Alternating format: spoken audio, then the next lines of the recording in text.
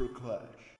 It is the Super Clash Podcast, your podcast for games, anime, movies, and whatever comes through our stupid little heads. This is episode 47. I am your host, Kale. Hello, it's Connor. And Connor, how you doing this week? I am all right. What'd you think of that intro? It was magnificent. What do you probably our best intro yet?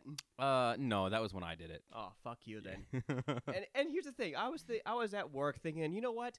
I think our intro needs like a little more pizzazz, you know, and it needs to kind of get you excited.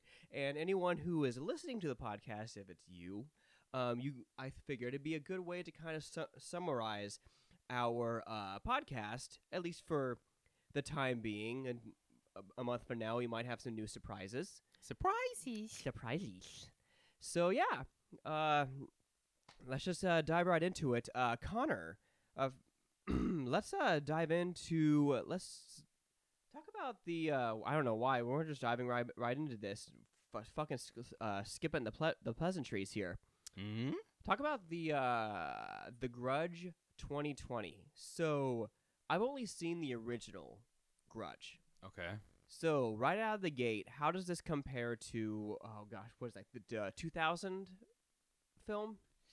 Honestly, it does not have the same level of creepiness and impact by any stretch of the imagination, and it's far more convoluted. So, Okay. I'll go into a little bit of detail on it here for us. So the film, the reason I said it's convoluted is because it all takes place. 99% of it takes place in the United States. That is extremely different because the original one took place in Japan. Japan. Right. Okay. So the beginning of this film takes place in Japan, with the Grudge being brought over to the United States, I guess. Okay. So there's this woman who I guess was like a social worker at the house from the first film, and she comes back to the United States, and through a tragic turn of events, everyone in her house ends up dead. Mm-hmm. The movie kind of hops around a lot, and what happens is it goes through 3 different families who have lived in this house, but it just kind of hops around. It'll spend like 10 minutes talking about the family that lived there, I don't know how many years ago, 15 years ago, then 10 years, then we'll talk about the one that was there 10 years ago. Oh, we're going to talk about the one that was just there. Oh, we're going to, so it's like, it kind of is just like all over the place with how it presents the story, which gets very confusing. So you have like the first family, which is it was a woman, her husband, and a daughter. And then the second family was a man and a woman, and the woman is pregnant. Mm-hmm. And then the third one is a woman who's elderly, who appears to have dementia maybe, and her husband. And so the story takes place through the eyes of this police officer who recently transferred to the city in which this haunted house is at. And she becomes fascinated with this house after investigating a death where a woman was in a car accident, and she was brutally mangled in the car, basically. And so she starts investigating this and seeing how like anybody who went in this house is now dead or insane. So it kind of goes through that. Why I think it doesn't have the scare factor is it's so caught up trying to tell this like very convoluted like 3-section story in one, that it doesn't really focus on the scares that much, in my opinion. So it kind of falls under the complaint that I had with Antlers. It was trying to tell a more complicated story than it probably could have, should have been. Yeah, and on top of that, so like the main scary thing from the first Grudge movie was you had that little boy who was scary, and then you had the woman who made those noises, right? Yeah. And they try to do that, but they use the little girl from this new house is now basically that kid, except she, for all intents and purposes, seems like a normal little girl um, whose nose keeps bleeding, which you find out it's because her nose was broken by her parents when she was killed or whatever, right? And it's like, okay, whatever. And then the woman who came from Japan to the United States, it has her as the other like creepy spirit who exists in a bloody bathtub because she killed herself in the bathtub, right? And so those are like the two primary entities in this, and occasionally you see the husband as well show up as a ghostly apparition, but it just doesn't have the same punch. There was something kind of creepy and new and iconic about those sort of entities in the first Grudge that they try to recapture that magic but with different characters in this one, and it just kind of falls on its face. I honestly didn't think when you mentioned the first one and how iconic it is. I actually watched it maybe a year and a half ago. It was the first time I actually watched it. I actually didn't find it all that scary.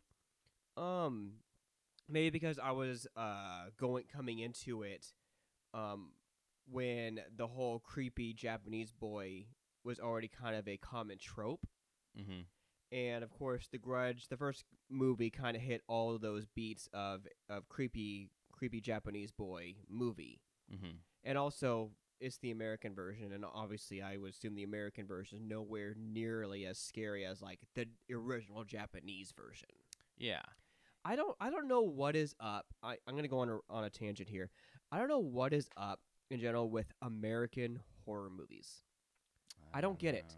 I don't know if they're scared that the audience would get bored, and so there needs to be a jump scare with a sting, or like there needs to be like an exceptional amount of gore for some reason, because which can be scary. Don't get me wrong. it's its own genre. But I like think.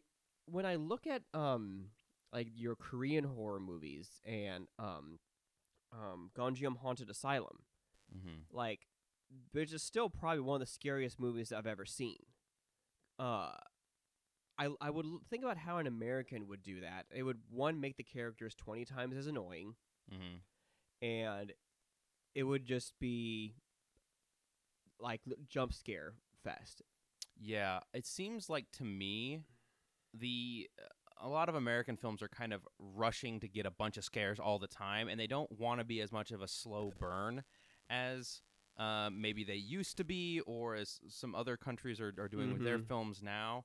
And I think that's a big problem with this film, too, is that it doesn't give itself any room to be a slow burn, because you now have established, well, I at least need to kill off all of these characters that I've established across this wide timeline. And so we don't have a way to really establish or get you attached to any of these characters. You don't give a shit about any of them because you know off the get-go they're all dead. You might as well, if you're going to go with that logic, you might as well just make a slasher. Yeah. They're all already dead. And then because you're hopping around telling the stories of this one, you're not really getting at even the main protagonist's backstory very much. Like, so it tried to be too many things, I think. And I don't know. I really want to watch the original Ju-on movies, the Japanese ones, because I've only ever seen I think the first two American ones, and then this newest one. I didn't ever see the third Grudge movie. This would be the fourth.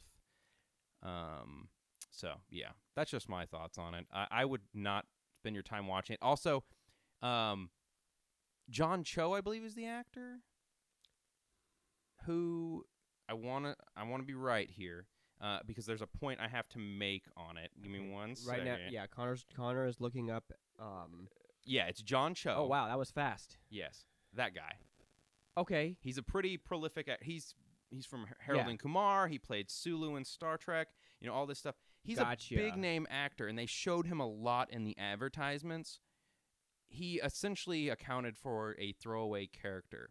So their character, who I would assume was probably one of the higher budget characters in this movie, was just a throwaway character. Really, he was the middle family that died in this house. So he wasn't even used effectively No. because you can make that work. You can't have a big name actor and have him barely in the movie to make it and make it work. Psycho was extremely famous for that. I don't know I can't remember the characters' names or the actors, but the woman that died in the shower, she was a big name actress. Like she was one of the top billing actresses at the time. And Alfred Hitchcock purposely used her and then subverted expectations by killing her in the first half of the movie. Mm-hmm. So you can use it effectively, and what it sounds like is that this, unfortunately, he was not used effectively in this. Or They could have inserted any other character in that role, and it probably would have had the same effect. They didn't. I don't know. That's unfortunate. The way they advertised, I assumed he was the main character, like the protagonist, but he was not, and that seems disingenuous because the main protagonist, I don't think I've ever seen her in anything else. So they used, for a majority of the film, they used this kind of nameless actress to be the protagonist, which is kind of frustrating. Interesting. It's so funny when you also kind of another tangent when you mentioned the Grudge, like because all these American remakes of Japanese movies kind of blend together for me. Mm-hmm. I was thinking The Ring until you started describing. Yeah. So I mean, they came out around the same time, and they're of a similar genre: long-haired, dark-haired, pale girl, supernatural. yeah, It's all kind of similar, and they both stemmed from Japanese movies. So all right, so I was always never interested in that film, so now I'm definitely gonna avoid it. Yeah, don't waste your time. Okay, I'm gonna switch gears here. I have a game to add to my 2022 completions. Unpacking. So your wife actually recommended this to me last time we got together because I was looking for kind of a wholesome, relaxing game to kind of counterbalance the frustration and getting my ass handed to me with a boss in Elden Ring. I've been fighting the fire giant, and I've gotten close a few times to beating him, and then his stupid fucking area effect attack in his second phase just fucking obliterates me. Fun fight though, nonetheless. So I went ahead and bought this game. It was like I think it was like $20 on the Nintendo store. The hook of this game is you have a room and all you unpack boxes, and you can kind of put these things in the boxes in like different locations. This is a puzzle game, so certain locations certain objects need to go in certain locations, but they make sense. So like your computer tower, it can go anywhere on the desk. You just can't put it in the closet. Okay. So stuff like that. There is a story with this game. It centers around a nameless girl who you start in 1997 in her childhood room, and then it moves up to her in her first dorm room, and then her first time with roommates, her first serious boyfriend, and then moving back home after breaking up with said boyfriend, and then meeting a girl falling in love with her, and then moving in together, and then planning to have a baby with her. Hmm. So it's a very sweet story, just a whole like range of emotions, and so that's pretty much just kind of the crux of this game. Uh, Along with the story, you can kind of piece together like what this main girl's interested in. She's interested in drawing. Her first room, there's these kind of like child drawings of these characters, and as the story progresses, you see the same characters but drawn better with more detail. Pretty soon she gets her a drawing tablet, and she can start making those drawings. So now you have to make room for that. She gets more stuff as she gets older, and it becomes more and more difficult to arrange things in a nice order. And then the very last room, or house, I should say, that you unpack, because you unpack an upstairs and a downstairs, you see her drawings fully realized, and she created a book series with these characters. And it's just such a wonderful little story. Nice. And I loved this game. This game was about 4 hours long, and wholeheartedly recommend. It's the music's great. It's I literally played it before bed up until I beat it, and now that I beat the game, I kind of feel this emptiness inside because I just loved this game so much. This is a game that I feel like, with our future format, that we need to choose at some point, because I will be more than willing to replay this game, and I just want to get your thoughts on this game. Such a great little game. I would be down for that on the condition that I can wait until the physical copy comes out. You know what? That's fine. There's Limited Run Games is making a physical version on PS5 and Switch, so I'm like, I'll wait, I think. Yeah. And if I did have to have a complaint about this game, is how you unpack in this game. You use a cursor. If I had a choice, I would probably rebuy it on PC, because just have more precise control with a mouse and keyboard rather than a controller. I did play it on my Switch, so I don't know if a larger controller like a PS5 or a Switch Pro controller would be better, but other than that's just taste at this point, and what you can tolerate. It does not affect the game at all. Okay. So, yeah, that's Unpacking. Sounds good to me. It's probably my favorite game I played this year so far. Wow, nice. So, next to Elden Ring, because of course Elden Ring right now is my number one. Okay, So, that's but- fair. But that's just me as a Souls fan. Okay, so Connor, let's talk about one more game until we can do some more round table stuff here. Tell me about Animal, the film Animal. Is that what it is? Yeah, it's a movie. Okay. So I was looking for a good like creature feature film. I love me with a monster movie. Yeah, me too. And I had kind of high hopes for this one. It had some actresses I had heard of before. So it had Keke Palmer in it, and Elizabeth Gillies was in it. And so I was like, I've heard of them. And the reviews I saw on, I want to say, did I watch it on? I want to say I watched it on Amazon Prime. It had like fairly decent star rating. So I put this movie on, and honestly, there's stuff that I really liked about it, and at the same time, I felt like it was a very, I don't know, like a movie, like a B movie that you would see, right? Okay. So the movie starts with this group of people. They're running through the woods. It's clear that something is chasing them, and one of these characters trips and falls, and then gets dragged off, and you see blood spattering everywhere as she's being eaten, right? Right. And the other characters continue running off. Then it flashes to a different set of characters who are, I believe they're supposed to be teenagers. There is, let's see, 1, 2, 3 guys and 2 girls. And the the whole plan is they're supposed to go on this hiking trip out into the woods. And so they park their car out in the Classic woods. setup. Yeah.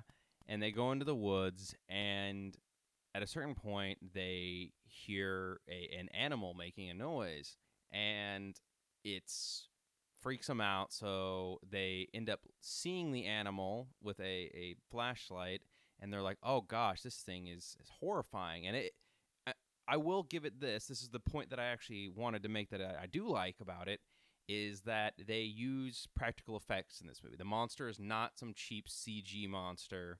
Okay, nice. It looks like they actually used practical effects to make this monster. I'll give them that. And so they all start running, and the character who they kind of establish as being like the main guy, he ends up just getting like brutalized, and eaten and disemboweled. Basically, it seems to like rip their intestines and their stomach out. Basically, and so they run, and they find this cabin, and they bang on the door, and these people let them into the cabin. Inside the cabin, there are 2 adult males and a woman, and they have basically held up in this house, and you come to find out that they can't seem to find a way to get out of there. They're trapped there. So now there are more people trapped in this house. And as the movie progresses, the creature begins trying more and more to get into this house, and they keep trying to fend it off. They eventually come up with this plan to send one of the teenagers off running while the rest of them kind of like distract it and get its attention. Fails horribly, as you would imagine. And basically, I could talk about the whole plot. It's not really that great or important. One by one, they all start slowly getting killed, as you would expect with this kind of movie. And at the very end, one girl kills the monster and gets away, only for you to find out there's more of these creatures. So, pretty standard plot overall. I don't think I would recommend it. It doesn't do anything different with the genre. The only thing I'll give it is the practical effects. How does the monster, like, not with practical effects, but the monster design? Does it look like a cliched monster, or is it a pretty creative design? I'd say it's fairly creative. It's kind of like a hunched over, appears to be bipedal. It's got kind of like a long face with like teeth on the end like this. I'm kind of making a gesture. I don't know how to describe that. So it's almost werewolf-like. Kind of. But more creative werewolf. And it has like patches of fur on it, and then it has like these like tendril, like little spike things coming out of its back. Like quills almost. So it's a fairly unique design, and they don't really ever establish like what it is. Is it an alien? Is it just a monster? Is it, what is it? And they kind of set up some like additional plot points that don't really pay off. Like one of the characters gets on his cell phone and is able to not only call the like police, but also calls like this family that lives nearby that they're friends with. And that there's no, I was kind of expecting like there to be an attempt at rescue. There was never an attempt. No one ever shows up. And the character that you kind of expect to get away doesn't, because one of the characters just like can't run anymore. Oh no. And then they sit down, and it kills the character who you expect to survive, and the character who couldn't run anymore can suddenly run again and runs off. And like, wow. So it's something. Well, I love monster movies, but just like The Grudge, I'll probably skip over this one. Yeah. I want to try to find a good, fun monster movie to watch. Okay, Connor, it's time. For what? Tell me about Horizon Zero Dawn. God. Okay, I want to make this very clear to anyone listening to this. We understand that Horizon Zero Dawn is beloved. and there are a lot of fans for it, and I can understand the importance of Horizon Zero Dawn of having or a big game having a female protagonist. That is, even though that's becoming more common at the time, it's still not even at the time. It's still pretty rare Mm-hmm. to have a female protagonist in a AAA game. That's not overly sexualized like early Tomb Raider games. Yeah. So and yeah, especially the over sexualized. I remember before the second game came out, people were like, why does Aloy have a beard?" When it was trying to show like the detail of the engine, you could see her peach fuzz, Mm-hmm. and there were a bunch of neckbeards who saying, "Why does she have a beard?" It's like, clearly you've never been near a woman to even know that shit. Yeah. And shit like that. So I understand the importance of the game, but we just think, at least me, I just think it's okay. I think it's a slightly better Ubisoft game because that's basically what it is. It follows the Ubisoft formula just without like I don't think the first game has microtransactions. It's basically a Ubisoft game without the microtransactions. It is this is my rant before you can go on your rant. It is just a large open world map with 10 million waypoints and activities to do, Mm-hmm. to the point where it's just completely overwhelming to me. And that's why it's really hard for me to get into Ubisoft games, and why I haven't finished Horizon Zero Dawn, because it just feels like a slog. It's too much to do compared to Ghost of Tsushima, which is an open world game as well, but it doesn't it's not an eye rape of different activities to do. Yeah. And so I think the game is just okay. I think it's fine. Yeah. Okay, that's my that is my rant about the game. You've been kind of building up your rant of the game since before we recorded, so the floor is yours, Connor. Well, I don't want to. I kind of also said this. I don't want to dive too much into it for a couple of reasons. The first is we've already kind of talked about Horizon before on a previous podcast. About a year ago. Yeah. And then in addition to that, I kind of want to save some of my overall impressions for once I'm done with the game. I am very close to finishing the main game, so I will probably revisit it in a near podcast. That said, this game is incredibly frustrating. Incredibly frustrating. For context, I am currently stuck on a side mission where, the big T-Rex looking robot thing. I think it's on the cover of the game. So I am stuck on a mission where I spent approximately 30 plus minutes fighting this monster, and then I died to a random explosion when it was almost dead. Like, it had a tiny sliver of health left, and I almost died. I did die. And so the reason it's frustrating is that it took me that long to fight this thing. So the whole gimmick of the game is, in order to defeat these robots, you have to shoot strategic spots on their body, break off pieces, and go forward.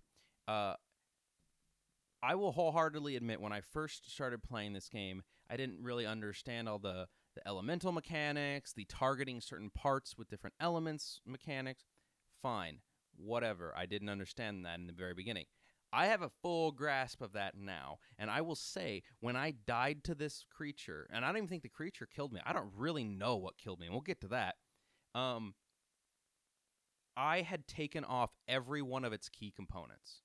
It was a bare bones, limping creature by the time it had half health left, and then I was just shooting arrows because it had like a few little plates on its body that were like target spots. But at that point, every key component I had torn off this creature. I don't know why at this point it was not dead and why it was still like taking so many hits. It felt like I was flicking pebbles at it.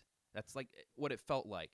And randomly, I was literally I was kiting it around this big rock in the center of the map because it was aggroing me constantly. There was no way to get the aggro off this thing.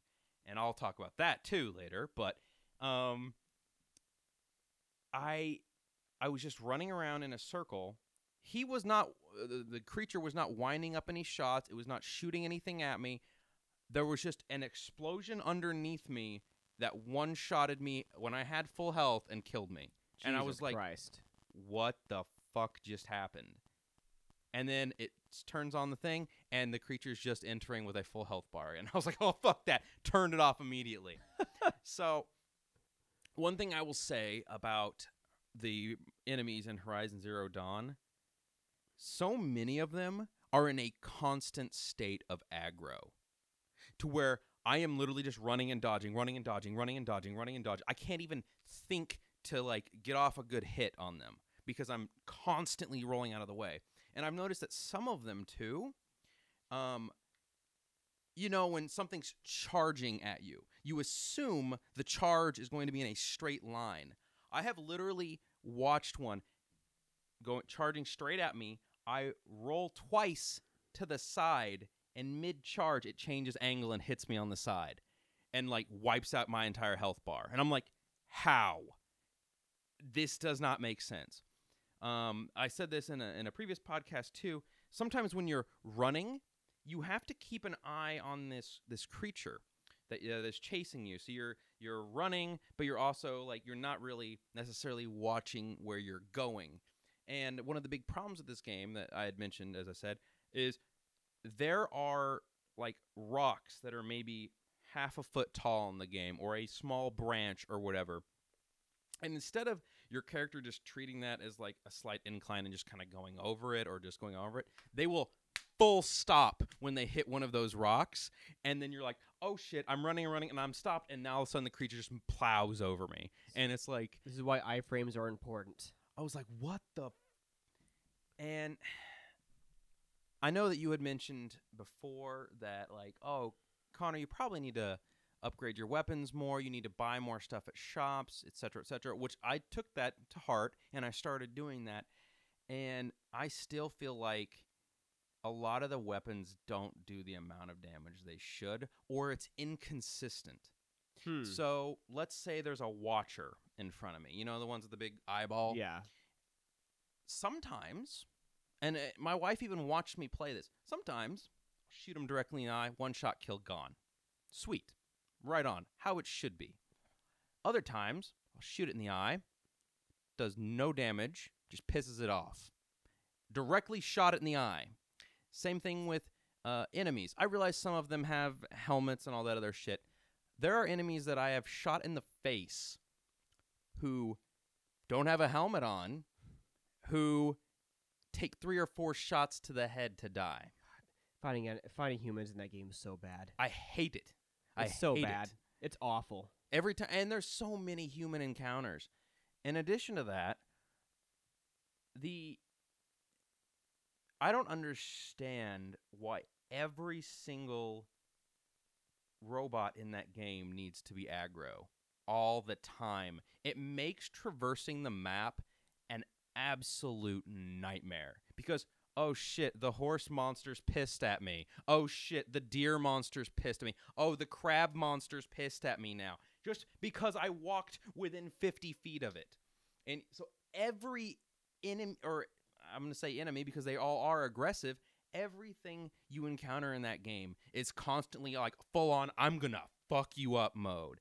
And I'm like, come on. I get that the big T-Rex monster's mad all the time. And the big crocodile one. Or the big saber-toothed tiger looking thing. I get those ones. But do the deer have to be pissed for no reason? Like, do the horse monsters have to be pissed for no reason? Like, does everything have to kill me? And like there's right ways to do this. Like the Big Daddy in the first and second BioShock, they were passive unless you were aggressive with them. Yes. And they were tough enemies. Like that's, I think, with a few exceptions, that is like the technology's there. Yeah. So are you only making this like all these robots aggressive for a challenge? because if you're doing it for the sake of challenge and not trying to immerse the player in this world, then it's just going to be frustrating, as you said. And it makes no sense. I don't feel like the rewards that you get from destroying these No. big monsters is worth a 20 to 30 minute fight. No. I personally think like this game is basically a looter game almost, and gathering resources. I think this game would have fared better if they kind of consolidated all that down, because searching for material like searching for the crafting is fine, but the fact that I think they made it like so central in the game, like you have to craft a fucking fast travel, for God's sakes. Yes, you do. That is awful. That is a terrible idea. Do not restrict fast travel in such a massive open world. Yeah, especially when they're like, yes, your one objective here is 2,500 kilometers away, and then your other one's over here is 4,000 kilometers away. Good luck, fucko. Like, and then half the time, That's gonna be the title of this episode. Good luck, fucko. Half of the time these quests are like, oh, I have a conversation with so and so. All right, now go another 1.5K over there to get this thing, and it's like, right. And the unfortunate part is, I'm on a side quest right now, and I'm dying this bad, and I don't even want to be doing this. I'm only doing this because my level was not high enough to move forward in the story comfortably. Like, it wanted me to be like level 25, and when I was ready to do that mission, I was 19. So I had to grind my way up doing all these side missions, and I'm hoping after this one, because I think I'm like 23 right now, if I somehow manage to beat this giant T-Rex monster, maybe I'll be enough to do one of like the final 3 missions. Which they're probably like, oh, here's another T-Rex monster, fuck you. There's gonna be 2 T-Rexes. Oh man, I would just quit. I would be like, that's just not gonna happen. You're gonna just be like the secret ending is gonna be like the guy in the Lost World, where the 2 T-Rexes come in and they just rip him in half. Yeah. Like, and so the thing that I don't understand about this game, and this will probably be the last thing I say on it, is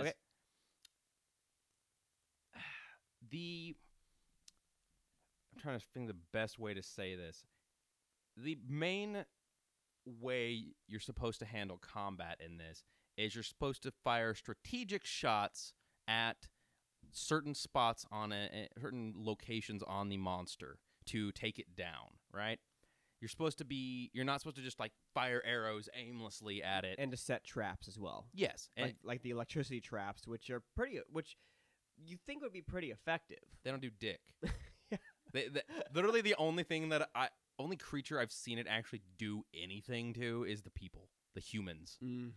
The explosive ones do some damage though, but and also the guns that you pick up off the creatures do a lot of damage too. Those tear through them.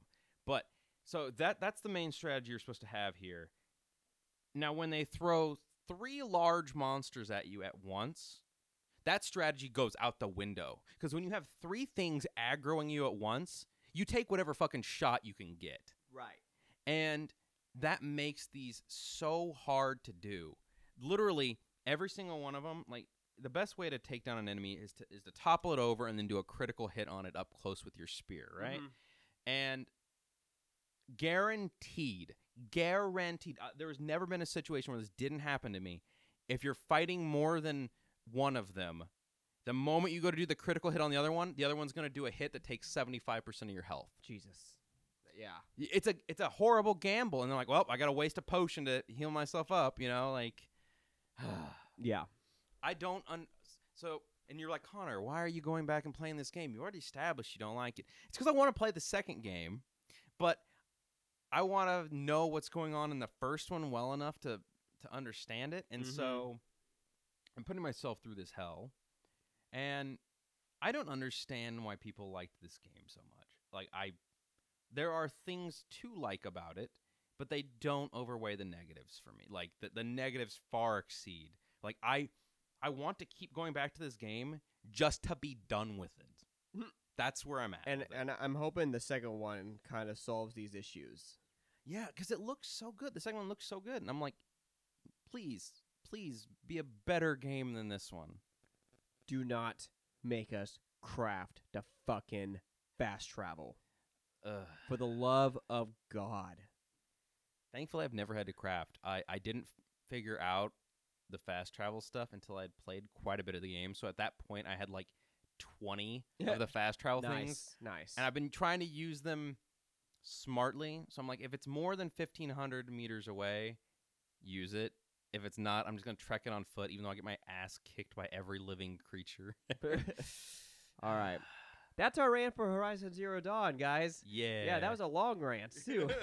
But since we have about 20 minutes left, Connor, some of this we might have to save for next time. Ooh, Connor just flashed me with his balls. No, I didn't do that. I know.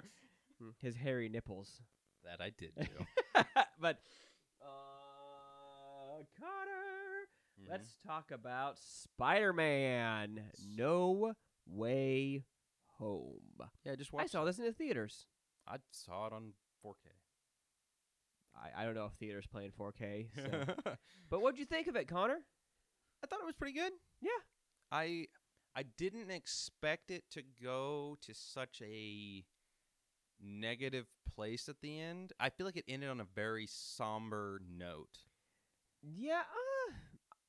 I thought it was. I'm trying to remember it. It's been a while since I've seen it. I thought it was hopeful and bittersweet. Oh, now I'm starting to remember the ending.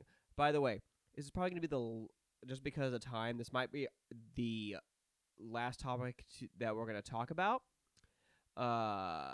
So this is going to be a full spoiler warning if you haven't seen this movie yet. So, and if you've somehow made it this far without already being spoiled. Right. So, but yeah, I'm actually really surprised that we're almost at an hour and we have so many topics to talk about. This is what happens when we have long rants. We don't have that many left. Whatever.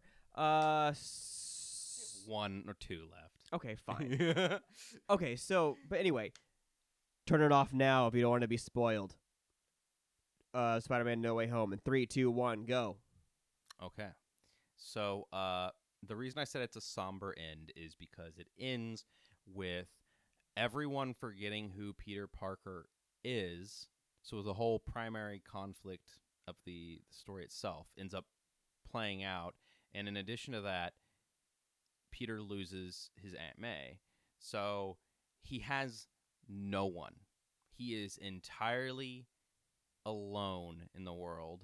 And he has to just kind of sit back and watch the lives of his closest friends and the people he respects, just play out without him. Yeah. That is a super tragic thing, but it brings up a good point to where I think that's what a good Spider-Man character would do. The only way to save these people, to save the people he loves, is to make sure that they forget about him. Yeah. And that just shows growth as a character. For me. So yeah, the whole movie, I feel like Peter acted very selflessly, even from the beginning for the most part. Like his whole reasoning for approaching Doctor Strange is because he sees that the lives of those around him have been impacted very negatively. So, yeah. His best friend and his girlfriend can't get into college anywhere. His family's being like stalked, basically harassed to the point where like they had to go to Happy's safe house, basically. Yeah. And it's, I don't know.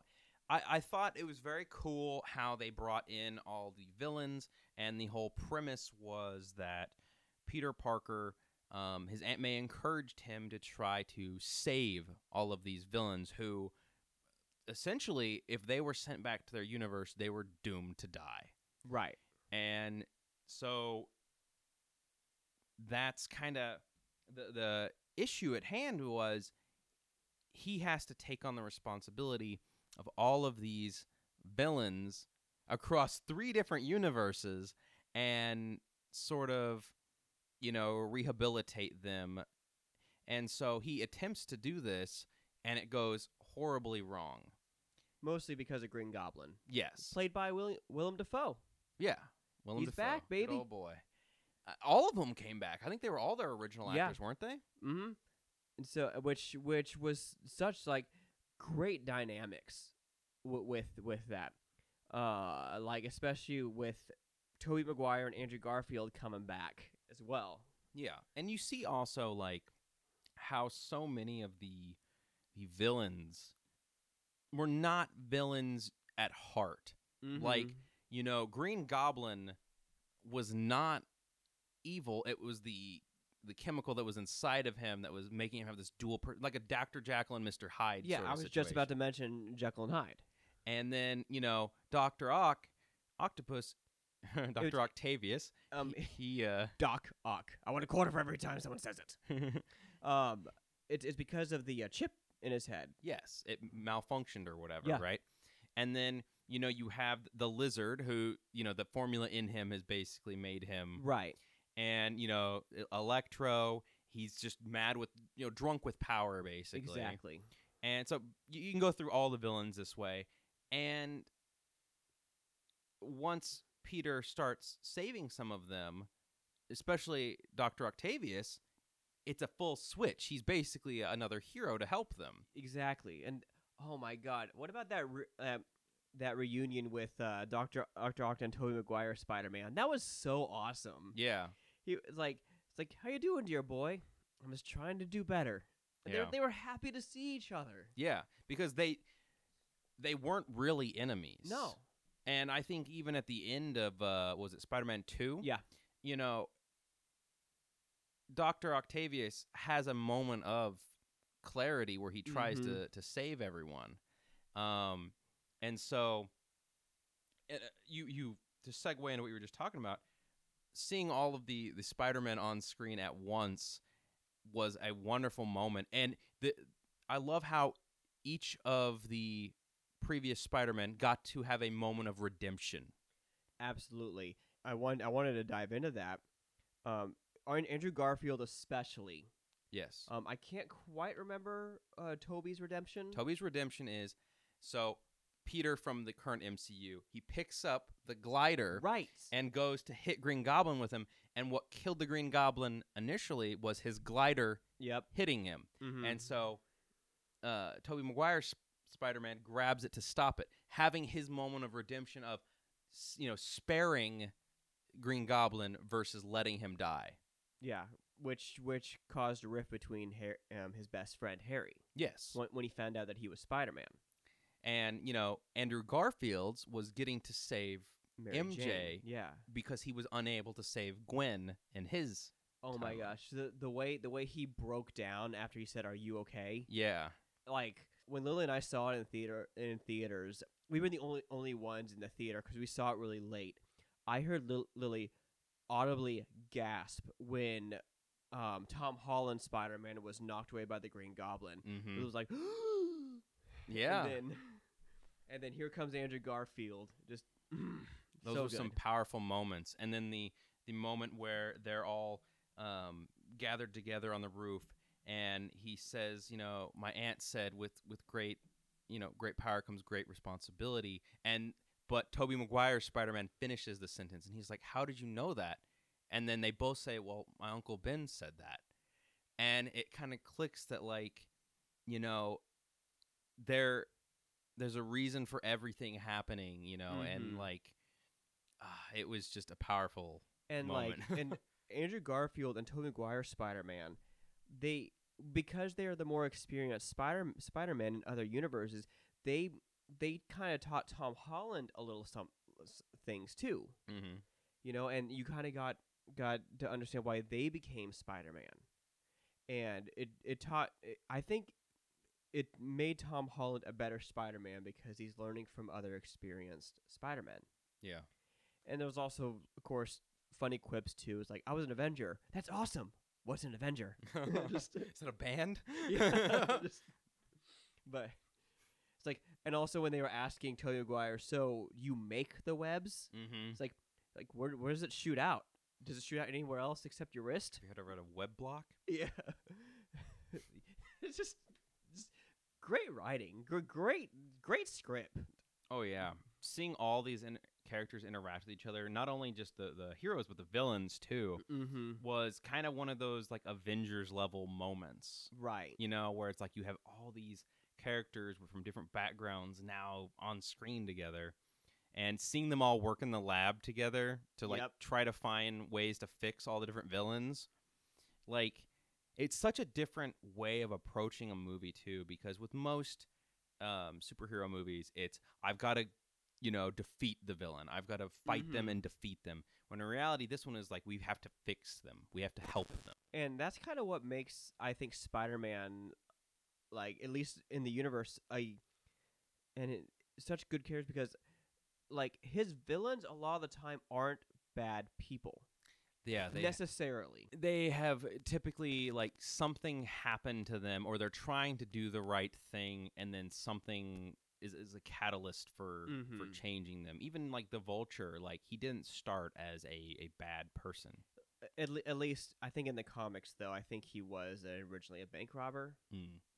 I can't quite remember, but at least in the MCU, yeah, especially in the Insomniac games, where at least with Doc Ock, like he was Peter's mentor, and Norman Osborn being like seeing Peter as a son to him because he was best friends with Harry, just stuff like that. That's why I think Spider-Man's my favorite superhero. So, what do you think of the post-credit scene with Venom? That was fucking awesome. Tom Hardy, like they're opening doors now because Venom was a Sony product. Yes. And so now I'm thinking that Sony might let Disney kind of take the reins for Venom. I think this is more than just a cameo, or at the very least, he was the catalyst to bring the symbiote into the MCU. Yeah, I think it's their way of kind of like sharing,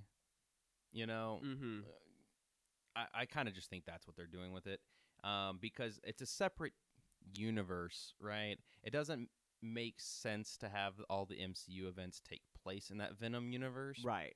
And so it was kind of a nice little nod. And, I actually just got to thinking, I was thinking over the consequences of this film. The consequences are every hero, every individual person, every villain does not know who Peter Parker is. This Peter Parker. Yes. Tom Holland Peter Parker. Tom Holland's Peter Parker. And as a result, the Vulture has a chance to be evil again. Yeah. Because the whole reason, it would betray his current character to come back out of prison and go after Peter is because he realizes he saved my life. I know who he is. He's a good person. And so, at the end, when you have the guy who's implied to be Scorpion in Homecoming, he doesn't tell Scorpion his identity. He keeps it to himself. But now he doesn't know who it is. He doesn't have that connection anymore. He just knows Peter Parker, or no, not Peter Parker. Spider-Man is the reason I'm in jail. Yeah. And so it's very likely that if he got out of jail, he would go after him not knowing who Peter Parker even is anymore. So that sets that up. But at the same time, it kind of sucks because it makes it a point now where all the hero crossover films, if Spider-Man is in any future Marvel films, you're going to have those interactions again where they introduce themselves to each other and have that initial meeting again with all these characters. I'm really curious where they're going to go from here.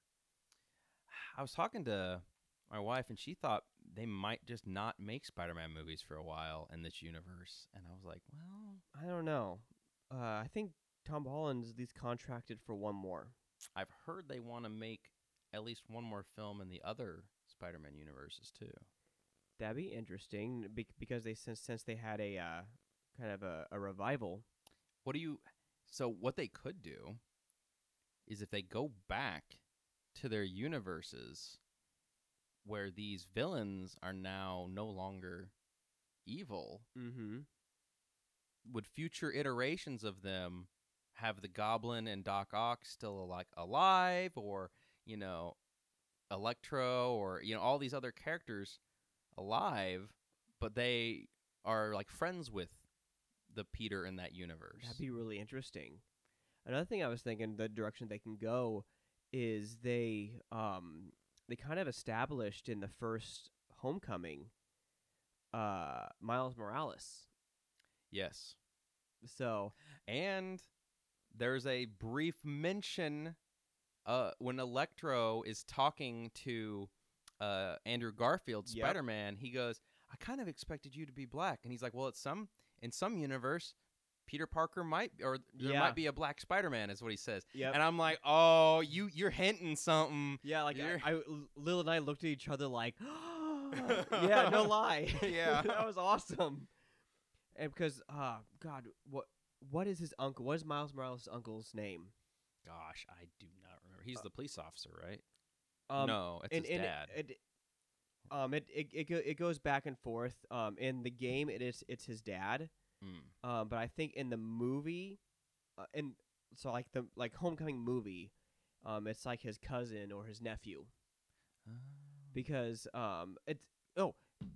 because his uncle is the Prowler. Hold on. Now it's my turn to look up shit. Miles Morales uncle. I was thinking of the Into the Spider-Verse movie too. See. Aaron Davis. Hmm. Yeah, so played by Donald Glover. Aaron Davis, I believe, in Spider-Man Homecoming. He's the one with the ice cream. I didn't know there was any relation to Miles in that. Yeah, so I think that was his uncle. Huh. Fingers crossed for I don't know who would make a good Miles Morales, but Yeah. Well, I mean, they can do this now because there's been that time jump. So that person who would have been a kid in Homecoming could potentially now be, if they weren't blipped, they could be 5 years older on top of however many years has passed since that film. I don't think you see his nephew in Homecoming. It was just the uncle. Yeah, I'm just saying, like, if it was a kid before, it could be a teenager now. Okay, gotcha. Yeah. All right, so that's Spider-Man Homecoming. So let's I'm looking at this here. Connor, let's end things out tonight with Family Guy season 15. I am surprised Family Guy has as many seasons as it does. Has more than that, but I watched 14 and 15. Yeah, like honestly, I stopped watching Family Guy probably after season.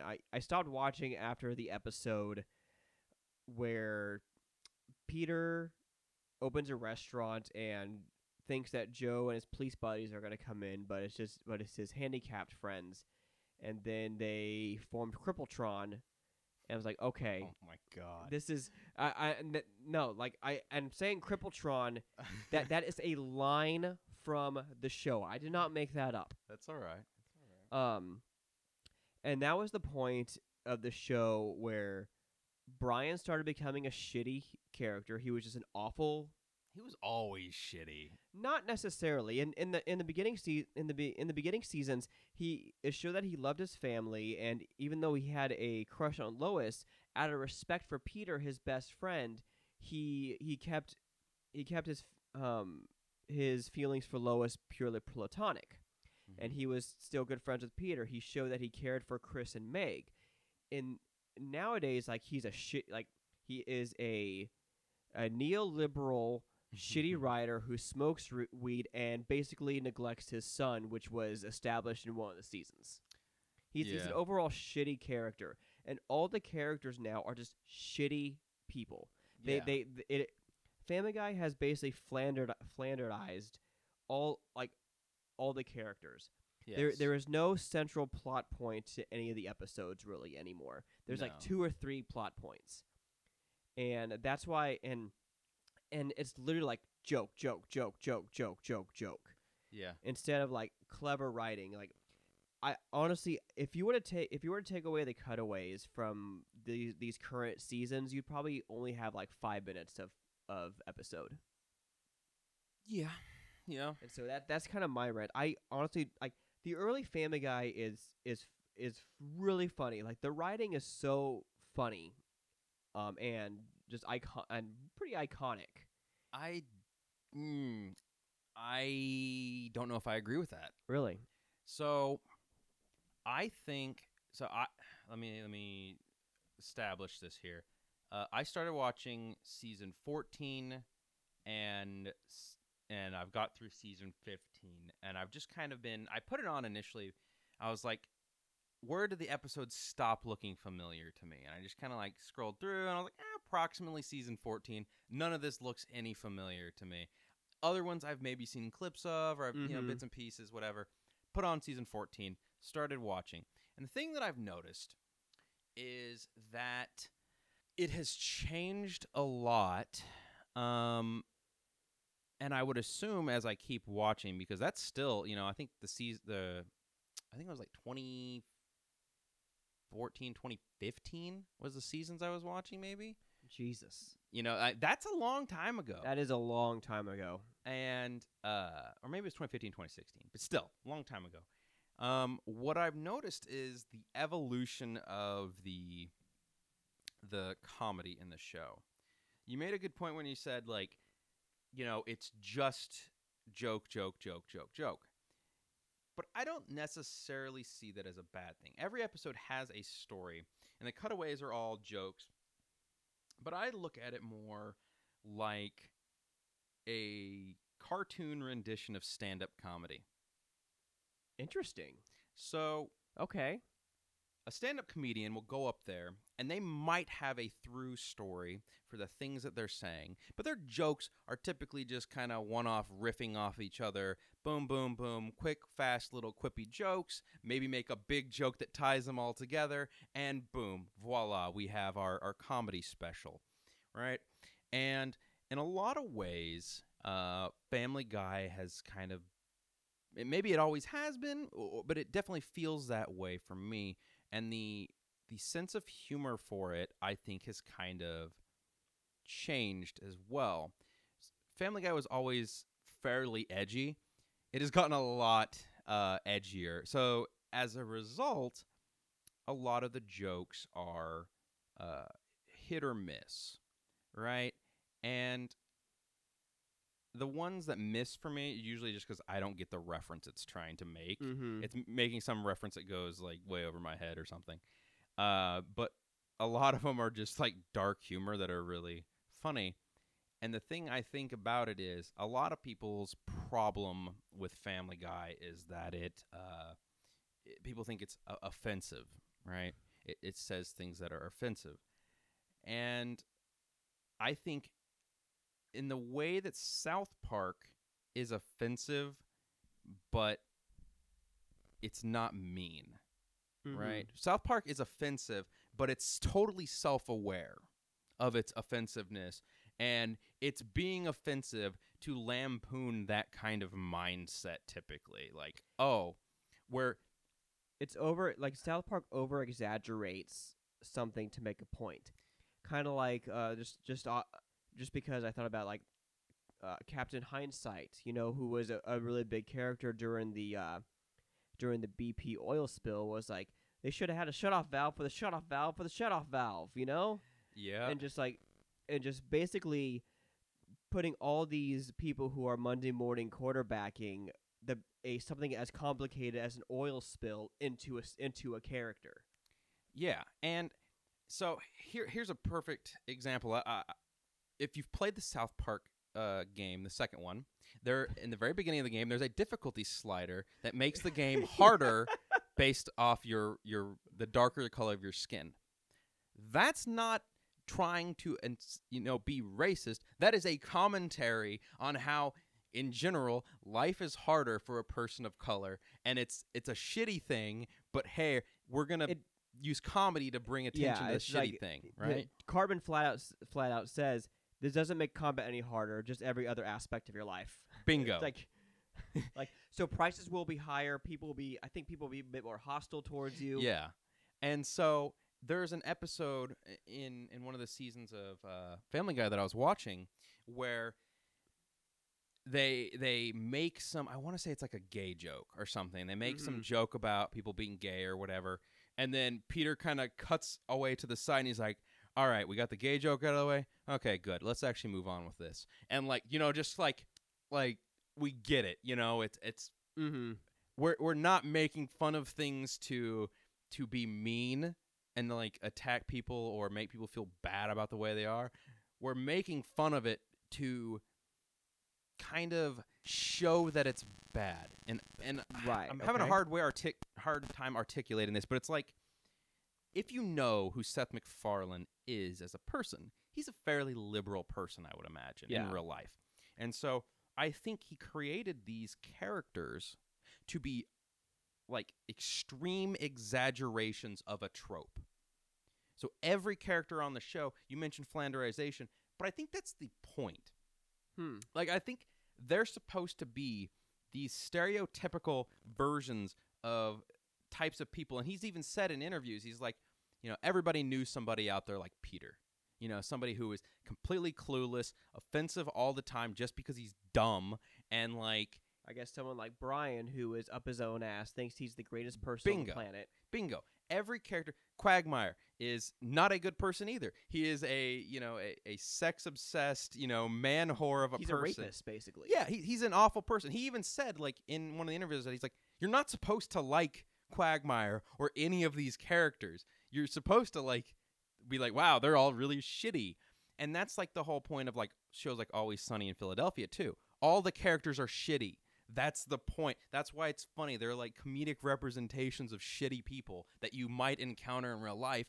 And it characterizes these kind of people as, let's imagine there was no comedy evolved around somebody who is sexist, right?